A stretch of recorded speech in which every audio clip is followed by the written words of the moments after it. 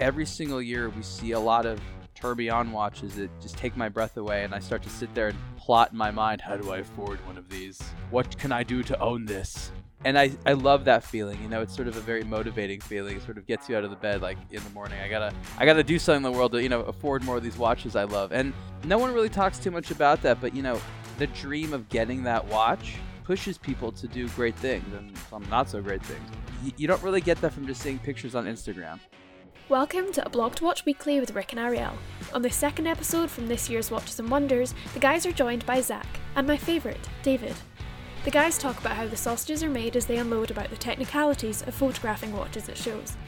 We cover Rolex resentment as we explore further the launch of the Lefty O'Clock GMT, and as the guys start to talk show top 10, is anything from Rolex this year good enough to make the list? New Ulysses Nardin, Vacheron, and even Hublot bringing their A-game. Enjoy the show! Greetings, welcome back to A Blog to Watch Weekly. Sounds like there's a train running underneath us. I think it's the Roger Dubuis celebrating its existence. Oh, right, that they're okay. still in business. Yay! It's the Excalibur psychedelic experience. Is that right? I've not actually witnessed this. I've heard all about it. The Excalibur psychedelic experience? Yeah. King Arthur gives you a special mission. Right. And you have to wear an Excalibur and survive. It's okay. all in your head. Just sit in the booth on the couch, order a drink, and let your mind take you to a new place. It does sound a little bit like the end of Lord of the Rings over there, so the Excalibur thing is accurate. Stuff. That's so gnarly what's going on over there. Well, if you can hear that in the background, we do apologise. We'll do our best to edit it out, but it does sound like there's 1,000 children all jumping up and down at the same time, wishing that they too had Roger Dubuis. Anyway, we are joined by the crew, but we have a voice you've not heard from the last show, which is Zach. Zach, how are you doing? Gentlemen, great to be here. Thank you. I'm well, thanks. Appreciate it. In a time of inaccuracy. In a world. Yeah. So, Zach, how have you found it? This noise is rather perturbing because through my headphones it sounds. No, it's intense. Do you like that they put the media room right here? Yeah. Yeah, It's over in like 30 The guys seconds. at Oh, it's Roger over. Dubuis There we are... go. We're in the Yeah. dedicated broadcasting room. It's supposed to have some sound isolation for Oh, various seriously types of though, where's shoots. my sword? I feel like I should be charging up the hill to Helm's Deep or something. Like, what's going on here? Well, that Ye- appears to be it over from Roger I Dubuis think the forever. point is that being at this show is being taken away to another world. We don't know what day of the week it is. There could be another war and we wouldn't know about it. We're really in the microcosm of the luxury watch world, which is something which we all haven't experienced in a few years now. Yeah, that's true. I'd almost forgotten how tired you can be. I mean, it's been 2 years since you really go into the red. Yeah, it's a world of sleep deprivation. It's a world of explosions and Roger Dubuis over the topness. A world of beige. Who has the most over the top, the most extra installation at this show besides Roger? Ooh, That's quite here's clear. a good question. Hublot has a big rotating like Mars ball or something. It's like a lava ball. Did you see that? Yeah. And they're also playing like very kind of ominous music, and so you walk into the booth and you get this weird sense of like doom as you walk into At the the booth. Hublot booth, the graphics there's like these digital graphics. That's an NFT that they're now selling. Yes. Oh, of course. Of course it is. I saw a JCB lining up there Oh. with the big crowds this morning to launch it. I'm not sure what his No, involvement he was. has no association with it No, anymore. he was certainly there, not very far away from it.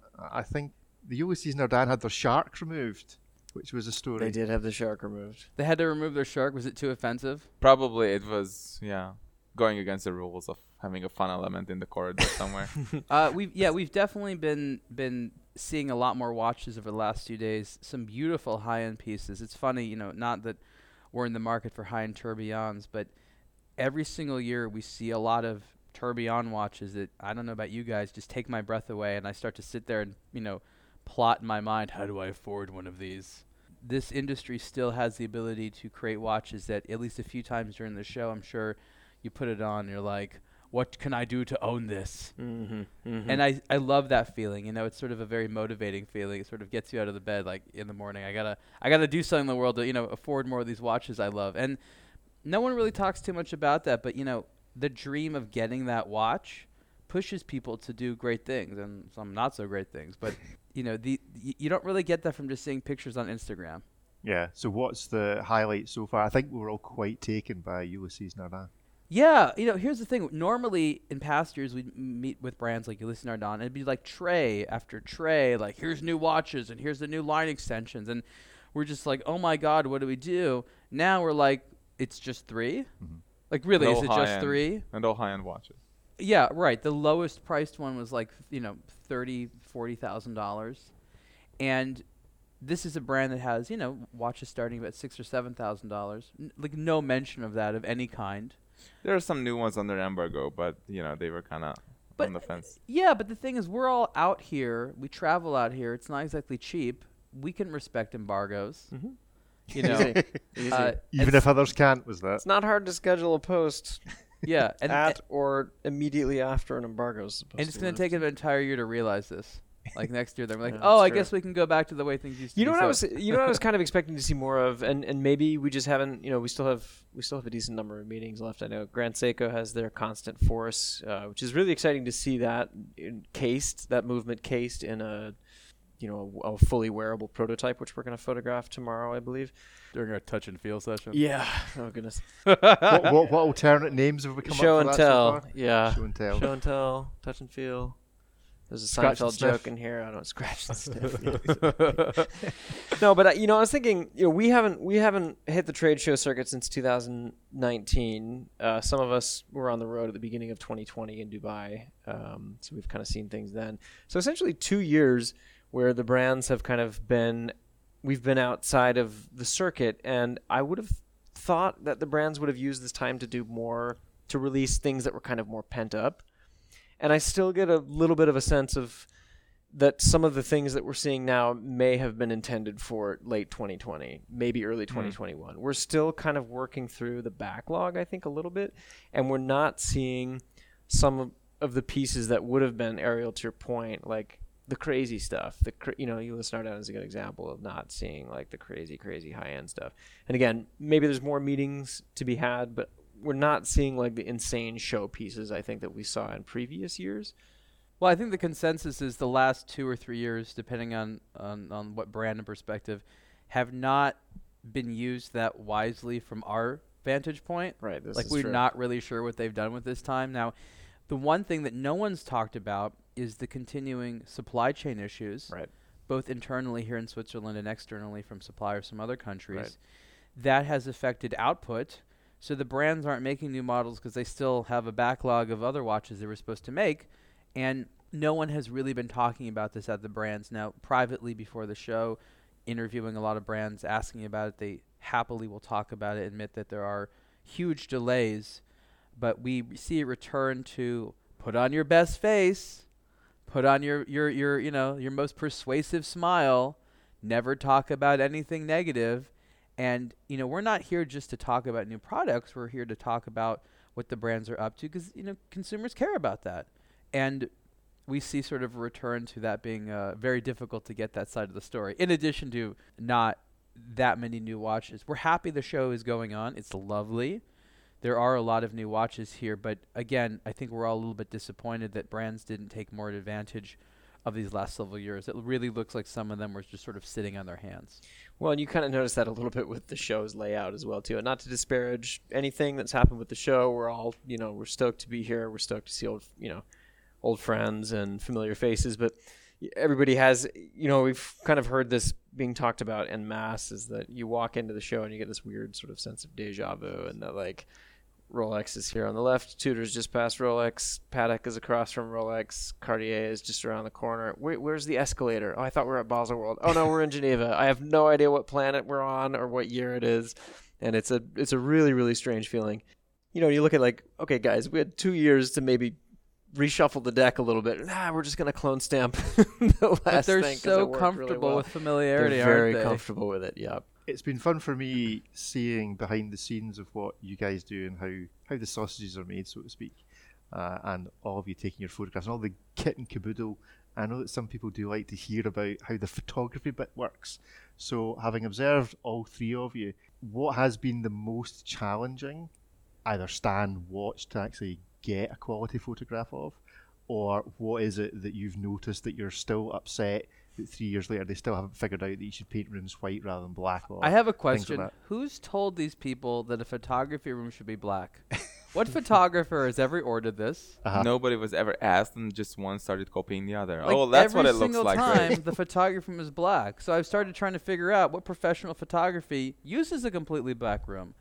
They don't want reflections. That is the only explanation I heard. But that's all we want. Maybe you think that it's a dark room and you're going to like manually expose these photographs with your chemical tray, give it a There's a shake. lot of different types of creators here. You have video creators, you have people that bring their own lights, you have people that are just shooting with their phones, and some of the booths are clearly set up for people who just are shooting pictures with their phones.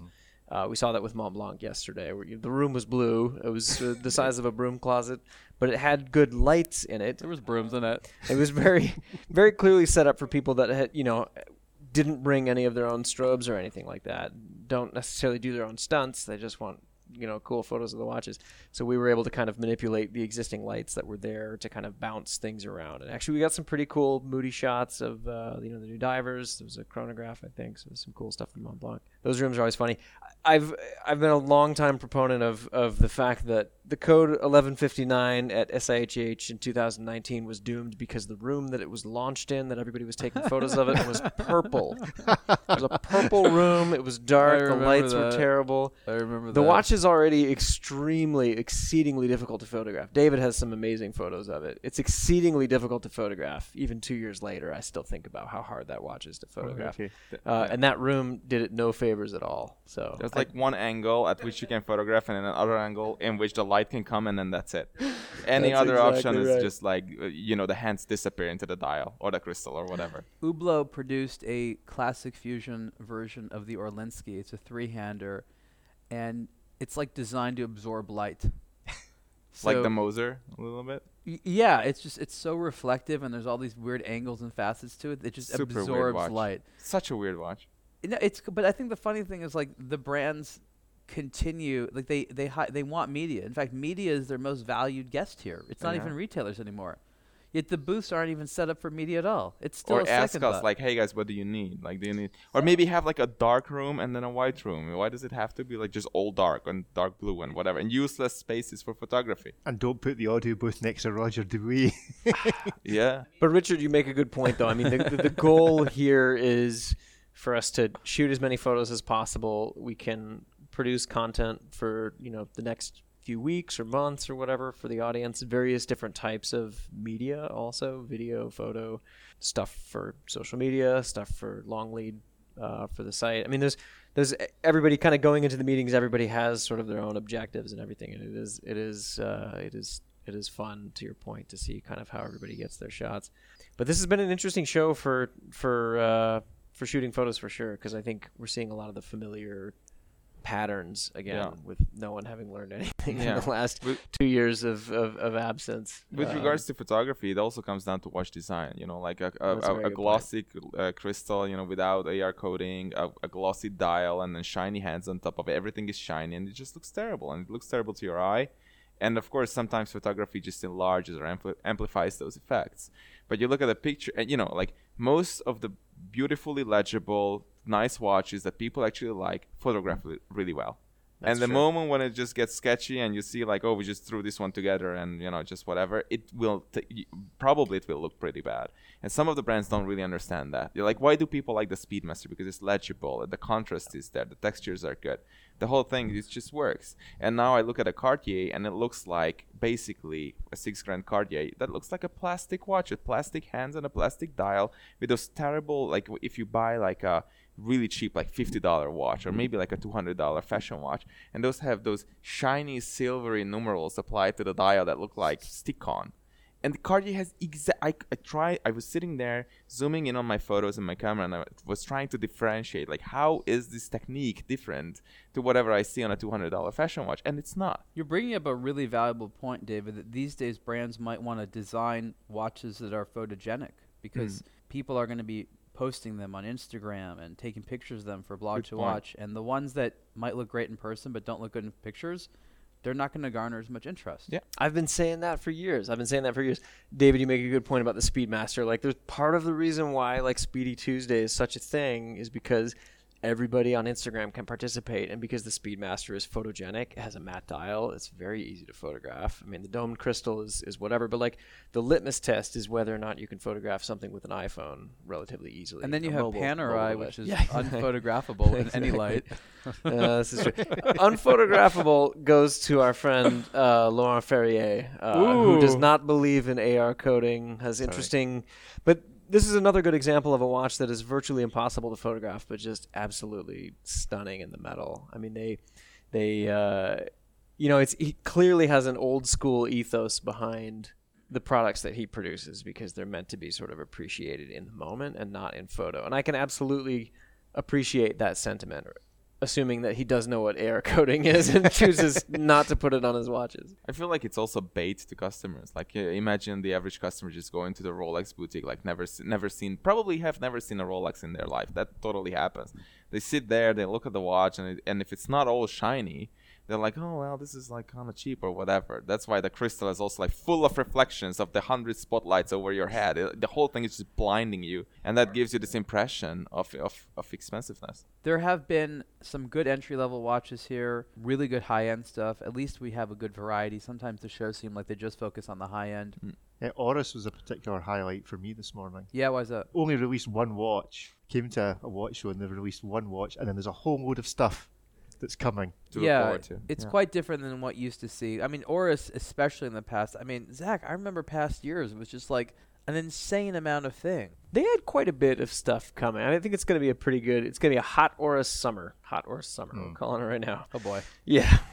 Yeah, it's going to be a good summer for Oris, I think. The Pro Pilot X in 39 millimeters in titanium is essentially the watch that everybody wanted back when they did the big Pro Pilot with the skeleton dial in titanium. It's such a cool case. It's a cool bezel. It's a cool bracelet. They just took the whole thing and they shrunk it by 3-4 millimeters or something. It wears really beautifully. So, Richard, to your point, it was a little bit of a letdown is the wrong word because we shot and they launched that watch 2 or 3 weeks ago ahead of the show. It's exciting to see a lot of cool stuff in the booth, but also you kind of have to sit on your hands and we have to start thinking about our top 10 list. This is true. It's going to be a challenge this year. But I think we've all seen at least a couple of watches that we would be more than happy to consider purchasing at some point. Absolutely. At some particular price. I wonder if Rolex will make that top 10 list at all. We'll find out. Oh man, this is a whole separate podcast topic, but I feel like there's a palpable air of resentment in the air around the Rolex booth. Yeah. And in previous years everybody would crowd around the booth, see what was new. You'd have people saying, "Oh, it's cool. Oh, it's not cool. It's this. Oh, it's that." But it wasn't as I don't know.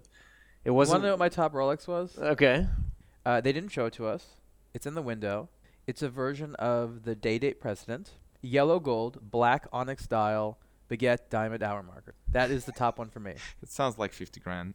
It's 45. It won't matter because you're not going to get one anyway. So he's spending it in his head. That's exactly the spirit. You can't. There are no Rolex conversations that happen in this era. Atmosphere in this era without that caveat. Oh, it's cool, but you can't buy one. And I think that's where the resentment is coming from. Nobody can even mention Rolex anymore, or even appreciate something because they know in the back of their minds they're probably not going to have a shot at it. And I think it's a completely self-defeating, self-fulfilling prophecy essentially, where you're like, oh, I mean, I actually do quite like the Destro GMT Master. I would have loved to have seen the date at 3 o'clock as opposed to 9 o'clock, more similar to the Tudor LHD, just because I think that's what's throwing people off on that watch. It's not that the crown's at 9 o'clock. It's that the date is also left o'clock. I like that. Left o'clock is that's a good term. It's a good name for the GMT too. Yeah, left o'clock, lefty o'clock. That's the green that gets the Irish green into it. The lefty o'clock. We hereby officially commandeer the hashtag lefty o'clock. Lefty o'clock. I had a lot of questions. I posted a photo of that on IG, and I had a lot of questions about people saying why I wasn't wearing it on my right hand. And have you ever tried to hold a camera with your left hand? That can't be done. Do they make cameras for left-handed people? I'm sure Leica will probably have something that'll be 3 times the price and unavailable. As a lefty, I can say no. They don't. Yeah. No. Okay. No, perfect. It doesn't happen. Yeah. That's a market somebody's missing. Well, but it's true. The top 10 lists are in the works. David, that's a great point about whether or not Rolex is on there. You have the shots of it, I think, of all of us who shot it, but that the platinum Datejust with the blue dial, the fluted bezel, and platinum Date 8, excuse me. Is really something. Bilal has some great shots. So. Yeah. So quickly around the table, anything in like making the top going to be considered that you've seen so far? I gotta say the Cartier Mysterious Mass, which is not a medical condition, is really cool because this is sort of a very emotionally provocative watch. You have a watch, and I know that this was in development for a while. They've had it ready. It is a thick platinum case, I think, or white gold. I think it's platinum. The rotor is the movement. So you see this rotor spinning around, and you realize like that is the movement. So otherwise it goes straight to your wrist. And a lot of people comment how much they hate seeing their own wrist. Yeah. So these transparent dials, like I don't want to see my own wrist. But otherwise, technically interesting, provocative, very sort of French and poetic, perfect Cartier high-end stuff. Goes back to the era of like the Astro Tourbillon and crazy things like that we saw. So Cartier on your list? Yeah, for sure. David? Well, I'm tempted to choose super high-end stuff, but I really don't want to. You know, just it's easy to choose. Anything that you I feel like you should. I feel like you should. Freak S. I would choose the Freak S, no contest. I mean, Freak that's S just awesome. I look at it and I like it when I look at a complicated watch, and I have no idea how they made it work. You know, like that spaceship kind of minute hand with the two balance wheels on it, like how much that needs all the torque in the world, you know, just to be able to rotate. So that is such an elegant solution. I really like that. It's really fun to have that in your hand and look at it. And for me, so you're in the back of your mind, you're thinking, how did they make it work? In the back of my mind, I'm thinking, I need somebody to explain this to me. Explain all the things to me. Yeah. And there is that sort of childlike wonder that like gets people into watches at an early age and kind of hooks you. You know, that feeling doesn't go away when brands like UN are doing cool stuff like that. And so for you also, you know, I really did love that. For me, at SIHH a bunch of years ago, the watch that kind of made me fall in love with Vacheron Constantin was an ultra thin overseas. And you know, the way Vacheron does their gold bracelets and the super thin cases is nobody does anything like Vacheron does in the bracelet. And the new 222 is it's weird because we haven't seen a lot of like vintage reissue, vintage inspired. There are actually very few of these types of watches at the show, which is maybe again another separate podcast entirely. But the 222 really stands out as it is a vintage reissue. It's almost a shot for shot re-edition of the Hisek edition, but it's not limited. It's really beautifully made, and yeah, it just sings. So that is at the top of my list, and that's maybe a contender for best in show, which is a weird thing to say for a watch that technically existed 45 years ago or whatever. But there's still a few meetings to go. Still a few to go. A good half a week plus everything else. What about you, Richard? I'm probably leaning towards the 222, the 222. Yeah. Vacheron. I've always liked that. That's already been said. Yeah. It's a top 10 list. A top 10 list. So what's impressed me? Well, he's already chosen. You gotta pick a number 2. So I gotta find a different brand. I can't say GLC because it was a watch that isn't yet released. They showed us.